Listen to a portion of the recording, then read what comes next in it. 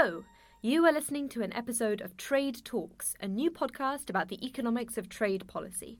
I am Soumaya Keynes, economics and trade correspondent for The Economist. And I'm Chad Bown, a senior fellow at the Peterson Institute for International Economics in Washington. So, for those of you living in some kind of trade-free bubble, NAFTA is the North American Free Trade Agreement, a trade deal between America, Canada, and Mexico. Donald Trump thinks that it is the worst deal ever. Others disagree. He's fighting it out on his Twitter account. On August 27th, he tweeted that NAFTA was the worst deal ever and that he may have to terminate it. So we're recording this just before the second round of NAFTA renegotiations in Mexico City, which will delve far deeper into the weeds than any of the president's tweets. Luckily for us economists, they will involve some really interesting techie discussions on how to write the rules governing North American trade. Working out which fights to watch is really difficult, so we have picked out three of the most interesting ones. First, the controversial bit of the deal that lets companies sue governments. Some don't like it because they say it undermines American sovereignty, but we'll explain why a deal without it is unlikely. Second, Chad's favourite, the system of trade remedies and trade disputes. This is an area where fundamentally the fight is over how integrated America, Canada and Mexico want to be. Third, rules of origin. Chad thinks this is a snoozer, but I disagree. As the Trump administration tries to use the deal to create American jobs, this is where the action is. We'll explain how it's all very complicated. You're right. It is all going to be very, very complicated. So, Soumaya, to kick us off, tell us about this part of NAFTA that lets foreign companies sue governments. What's that all about? This is Investor-State Dispute Settlement, or ISDS. Trade economists love acronyms. This is super controversial in Europe. It generated huge protests, placards saying, corporates undermining government, slightly snappier slogans than that. But anyway, it generated protests. And it's also been fairly controversial in America. So there was this famous example under NAFTA when this Canadian company, TransCanada, sued the government for $15 billion after the Obama administration blocked the Keystone XL pipeline. So from the government's perspective, this was just a regulatory issue. It was related to the environmental effects of the project. It's this really big project. But the company said, no, this violates our rights under NAFTA. We deserve compensation. Now, Trump ultimately reversed the decision, so the case isn't really a thing anymore. But the idea of a foreign company getting compensation from the US government for something that the government feels it should have control over made a lot of people feel really, really queasy.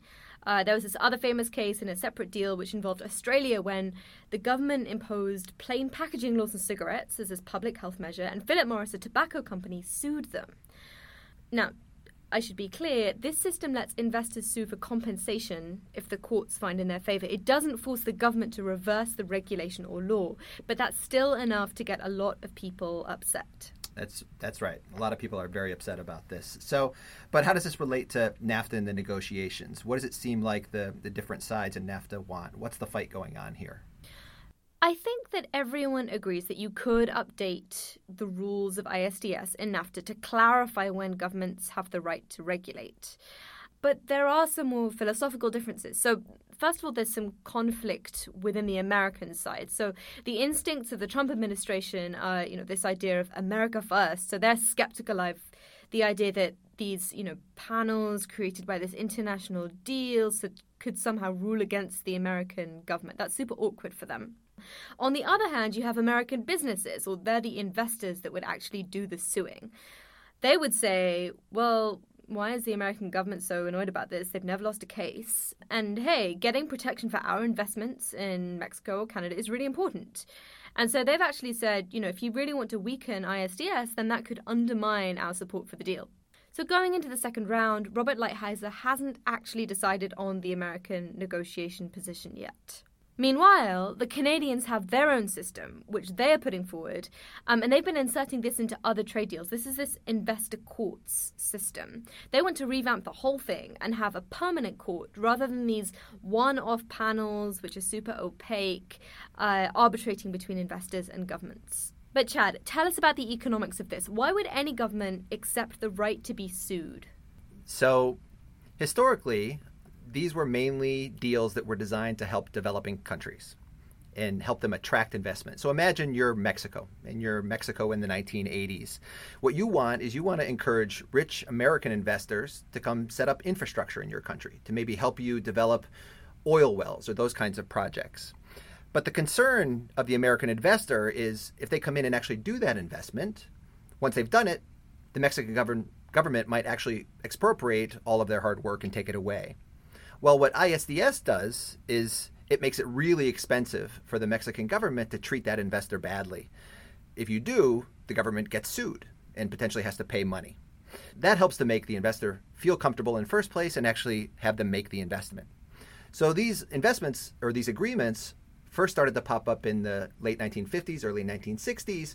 In fact, the very first one was between Pakistan and Germany in 1959, and they've basically taken off since then. Okay, and so the perspective of the Mexican government here is they want their hands to be tied to convince the foreign investor that, yeah, sure, they won't expropriate their stuff. Okay, so I get that. Now, supposing you're an American investor and you're trying to persuade the current Mexican government that these things are really, really great, what evidence would you use? Well, I guess as an economist, first I'd hesitate a little bit because there is some evidence out there that the foreign investment is correlated with the governments taking on these investment treaties and ISDS. But there really isn't strong evidence that it's causal, meaning that it was the implementation of these agreements that actually led to the investment. It could have been that in anticipation that there was going to be a lot of investment, they decided to set up these sorts of regimes in the first place. So I think the evidence as economists we would say isn't quite there, isn't very strong to support pushing too heavily on that. Okay, and now say you're the Canadian government. What would you say to people who say that, the original version of ISDS and NAFTA is fine? There is another economic concern that comes to mind, especially in light of, the cases that you talked about, Keystone in the Australia plain packaging, and that's the concern over what's called regulatory chill. And the idea there is if we give investors too many rights, make it too easy for them to sue and get big damage awards in these kinds of cases, that may actually discourage governments from implementing the types of domestic regulations that they want to implement to protect consumers, the environment, labor standards, and those kinds of things. So that's a secondary and also important concern, regulatory chill. And so the original version under NAFTA doesn't kind of clarify to the extent that modern versions do what rights the government have to regulate, right? But, okay, so what's the evidence? Is there any evidence that these deals, when this right to regulate isn't very clear, do have an effect on making governments more cautious? Not really. I mean, I think we've seen cases, as you mentioned, and so this is definitely part of the public debate. But the general concern is that regulations are always evolving in light of new evidence and in light of changes in what we learn about science. And so this is perpetually going to be a concern that regulators are going to want to be able to make changes to protect their citizens from certain hazards out there, and they don't want to feel constrained by these types of agreements. Not to defend the current system too much, but in some of these ISDS cases, ISDS probably gets a worse reputation than it actually deserves. So if we go back to talk about the Australia plain packaging case, it turns out that Australia actually won that case. And not only did Philip Morris lose, but they ended up having to pay the hefty legal bills of Australia and the Australian government for actually bringing the case forward. All right, but now let's get back to NAFTA. So Soumaya, tell us about the Canadian idea here in this investor courts story. This idea of the Canadians clarifies the right to regulate. It does make the system more transparent. There are public hearings, public documents during cases, professional judges. So that's all, lovely. But they have a bigger idea. They're trying to set up a bigger system. Now there are, I think in the world, over 3,000 of these investment treaties with ISDS. There's this noodle bowl of opaque deals. And they're also potentially generating these conflicting rules. If the whole point of this thing was to give investors certainty, having all these one-off panels making individual decisions that don't set any kind of precedent sort of does the opposite of what it was supposed to. So if you set up a court, then that could be international, you could have precedents, you could have appeals, then maybe you could actually get closer towards what the philosophy of this idea was. That all sounds great, but tell me, look into your crystal ball. In this particular case of NAFTA, where do you think the fight over ISDS is going to end up? If only I knew. So I think American businesses are fairly scornful of the Canadian idea, but my guess is that there is going to be some form of ISDS in whatever trade relationship ends up forming between these three countries. So American investors will push it really hard, but also just because any weakening of ISDS could set a precedent for future trade deals. So suppose the US wants to have some kind of bilateral investment treaty with China, then having ISDS might seem more important then. So any weakening within NAFTA would be unhelpful for future trade negotiations. So if I was looking into my crystal ball, I would say that there will be ISDS in NAFTA 2.0. Okay, on to fight number 2. This is about trade remedies. Chad, set the scene. What are we talking about? Trade remedies. These are my favorite. Okay, so to understand this, we have to go back, I think, and understand what the purpose of NAFTA actually was.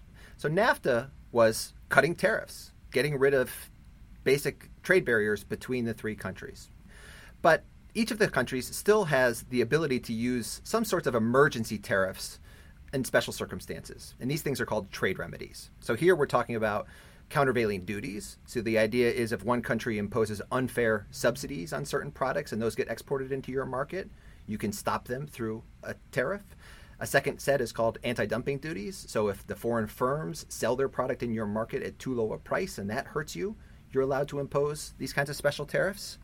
But in NAFTA, there are these special rules that if your exporters have actually been affected by a trading partner's use of anti-dumping or countervailing duties, there's a special court that you can go after and actually challenge these things. And that's what the fight is all about here. We do love courts in NAFTA. Okay, so where's the drama? What are the sides' positions on this? So the drama here is over something called Chapter 19. So that ISDS part of NAFTA was Chapter 11. This is Chapter 19. Chapter 19 is where the disputes would get fought. The Trump administration wants to get rid of this Chapter 19. It doesn't want to have any constraints on its ability to use these trade remedies, anti-dumping, countervailing duties against imports coming in from Canada or Mexico. And Canada and Mexico, they don't like that at all. They want to keep Chapter 19. So as I understand it, this is a really, really big deal for Canada. Why is Canada so opposed? I think, again, to understand that, we have to go back to understanding the 1980s. And so this is the period before even NAFTA was negotiated, when Canada and the United States were negotiating their first trade agreement together, the Canada-U.S. Free Trade Agreement, or CUSFTA. Back at that time, the United States was also a big user of these kinds of trade remedies, and Canada's exporters were getting caught up in these things, exports of codfish and raspberries and softwood lumber. Canada, when it was negotiating the trade agreement with the United States, said, hey, we want you to stop this altogether. We want you to stop using anti-dumping, countervailing duties on our exports. We want to just ban this all told. And the U.S. said no. So this court is sort of a fast way of settling disputes. It was the compromise that the two countries came to. Okay, but there was a lot of drama here, right? This nearly brought down the deal. So they were trying to negotiate CUSFTA or whatever it was, and the Canadians walked out. They were like, no, if you're not going to promise to not to impose these trade remedies, then we're just not doing a deal with you. And so the Americans brought in James Baker, who was the Treasury Secretary at the time, and he said, fine. He slammed this piece of paper down on the table and said, you can have your goddamn dispute settlement mechanism. And, lo and behold, the deal was saved.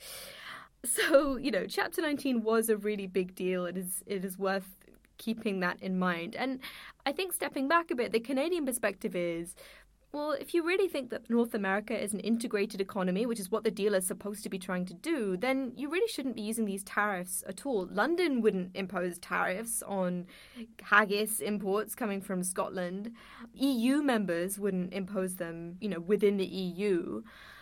You can kind of see where they're coming from. I guess, okay, so let's just think, in the negotiations, supposing you're America, I guess you might say, well, Chapter 19 isn't really used very much these days anyway, so do we really need it? So that's a good question. look at that argument, what I would say is, well, let's go look at the data. So when you look at the data, it turns out there hasn't been much use of this Chapter 19, and there hasn't been all that much use of anti-dumping or countervailing duties between the NAFTA countries during that period. So that might be evidence, on the other hand, though, that this Chapter 19 thing is working really well. It's actually a deterrent to stopping anti-dumping use against each other, and therefore maybe why you want to keep it. But a better argument might be that actually over time, what's happened with the regional integration within NAFTA is that it was going to tend to be used less frequently anyway. So take an industry like steel. Back before NAFTA, the steel industry in the United States would frequently use anti-dumping countervailing duties to stop imports from coming in. American companies would come forward and ask for these cases. So over time, what's happened is these American companies have become more like North American companies. And so now they also have subsidiaries in Canada and in Mexico. And if you're thinking about starting an anti-dumping case and what exporters you want to target, well, you probably don't want to target your subsidiary and stop their trade from coming in. So that's probably also a contributing reason why we've seen many fewer of these types of tariffs being imposed on other NAFTA countries. Okay, well, that all sounds great. Chad, do you think that there's a chance Canada and Mexico might back down and maybe let Trump kill Chapter 19? So if you'd asked me that question in any of the previous 3 administrations, I might have said, yeah, there's a chance of that. But remember, the Trump administration is all about economic nationalism. And since they've come into office, they've made a point of stressing their love of import tariffs. And so we're seeing a lot of these trade remedy cases going on right now that are affecting Canada and Mexico over products like softwood lumber, a new case on Bombardier regional jets, Mexican tomatoes, sugar. The Trump administration just doesn't seem shy about using any sort of tariff protection that it can find out there. All that leads me to believe Canada and Mexico might push harder than normal in this instance to try to keep this Chapter 19. Okay, well, we should watch the president's Twitter account for news on that. Now, for the final fight, at least, of this podcast, rules of origin. Now, this is not a snoozer. I love this one because it's an area where no matter how much Trump tweets, he still has to confront some cold, hard economics. Okay, I'll give you a chance to convince me this is not a snoozer. But first, you have to start by explaining what are rules of origin. What is this? Listeners, this is the moment you've all been waiting for. Okay, so in the modern world, supply chains are really complicated. So a car or a phone is made up of lots of different bits, all coming from around the world. So think about a free trade deal that allows stuff to move between Mexico, Canada, and America. It's kind of obvious that something completely made in Mexico would be able to go into America tariff-free. But what if you start having more and more components of that thing come from other countries? So what if a computer chip comes from Taiwan or some other component comes from China? The rules of origin are a way of stopping too many of those other countries' components flowing into North America and piggybacking on this free trade area that they've created. So they say how much North American content has to be in something for it to count in the deal. Chad, why is the Trump administration so interested in rules of origin? So just as you said, they see what they think of are lax rules of origin as a way that imports from countries outside of the deal, so the Chinas and Taiwans of the world, imports from those countries are sneaking into America through the back door. And they think that by tightening the rules, that companies will somehow be forced to make more of their stuff in North America, and they're thinking that it might lead to actually more jobs. Now, there is some economic evidence to suggest that the production side of the story may be true. So a recent study by Paula Conconi at ULB and her co-authors found that the really strict rules of origin in NAFTA do tend to reduce imports of parts from non-NAFTA countries. But the job story I wouldn't say is necessarily there yet. Okay, but let's talk about some specific proposals that might be on the table. What do we know about the rules of origin story so far in NAFTA? We're pretty sure that the Trump administration wants to make them tighter and raise the requirements for the amount of North American content that goes into stuff. Now, there was some eyebrows raised at the press conference in round one when Robert Lighthizer, who's the trade representative of the US, said that he wanted to raise the amount of US content in goods. At the moment, we have North American content requirements, whereas he said, oh, hey, we want American content requirements. That is a really controversial move. It's also probably a no-go for the Mexicans. Anything that could be seen to be generating more US jobs or special rules for America would just be toxic politically in Mexico. And fundamentally, they have to sell this deal at home at the end of the day. It's also probably a bad idea economically. It just gets more complicated. It's arbitrary. And it also just fundamentally undermines the idea of creating this integrated regional economy. So aside from that, the Mexicans and the Canadians, they do seem fairly open to exploring ways of tightening the rules of origin. In the Trans-Pacific Partnership, the last go at updating NAFTA, there were rules agreed. And I really do think we can expect to see some movements there. I think that's probably right. Now, that's all good in theory, but what products, industries is this discussion likely to come up in, do you think? I'm fairly comfortable in predicting that autos are going to feature heavily. So the Trump administration is really interested in these because they are obsessed with bilateral trade deficits. And if you look at the bilateral trade deficit, then autos are a very, very important part of the bilateral trade deficit between the US and Mexico. Economists have other ideas on what you should be targeting in a trade deal, but put that to one side. The Trump administration really cares about this. And actually, this is an area where the NAFTA rules are kind of old, or they're kind of weird. They were written when cars just looked quite different to the ones that are built today. Modern cars just have different components to older ones. Okay, so Chad, at the moment, cars made in North America have to be at least 62.5% North American to go from Mexico to the US without tariffs. What would happen if the New Deal said that had to be 100%? 100%. Wow. Okay. For companies that still wanted to use parts or components from countries outside of NAFTA, so suppose China, they basically face two choices. They could revamp their supply chains. So they could try to use more North American content. But the implication of that is they're going to generate cars that are much more expensive for American consumers. There's a reason why they weren't using this North American content for all of the parts in the first place, that they were trying to use stuff from foreign countries because it was cheaper or higher quality. There's also no guarantee that the new North American content would come from America. It could come from Canada or Mexico. And there's also no guarantee that companies are going to actually create these new parts and components by hiring people. They might do it by hiring robots and turning to automation. Make robots great again. That's right. The second potential choice, though, is that some of these companies may just say, you know what, these NAFTA rules of origin requirements, 100%, that's just way too costly for us to be able to produce a car that consumers are going to be willing to buy.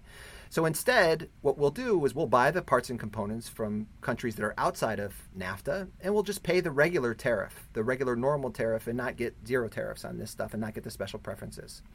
In which case, they've had no effect on actually encouraging additional North American content by actually changing the rules of origin. Okay, and one of your colleagues, Caroline Freund at the Peterson Institute, she did a paper looking into this. It was a really great paper. I would encourage everyone to read it. And so she found that if the NAFTA content requirements increase, that doesn't necessarily raise the amount of US content in something. But she also found that the rules in NAFTA are already relatively tight. So she looked at transport products, which presumably includes autos, and she looked at products going from Mexico into the US, so the most controversial stream, according to the Trump administration. And she found that about a quarter of them didn't go in under NAFTA. So a quarter of them were already saying, you know what, this deal is just a bit too much for me. And that is above average compared to products with similar tariffs. So if a quarter of products are going in outside of NAFTA, then that suggests that maybe no matter how much they try, the Mexican, Canadian, and American governments just don't have that much wiggle room. They don't have that much room to tighten. So I think you may be right. And that may be where the cold, hard facts of economics ultimately confront the Trump administration in these negotiations. Okay, but tell me, look again into your crystal ball on rules of origin. Where do you think this fight is going to end up? Okay, so Mexicans and Canadians, there's probably room for some compromise there. But the big fight isn't between those three governments. This is really interesting and really complicated because the fight is with businesses. They need to organize their supply chains, and you've just got this trade-off. So there's another player in the room that Donald Trump is just not tweeting at, and they're really, really important. And that's why this is also so interesting. Okay, so I think that brings us to the end of fight number 3. So, in summary, Trump is painting this as America versus Mexico, but the biggest fights are much more complicated than that. They're about how you make everyone pay attention to the same rules while respecting sovereignty. They're about what it means to be in an integrated economic area, and they're about making a deal that companies will actually use.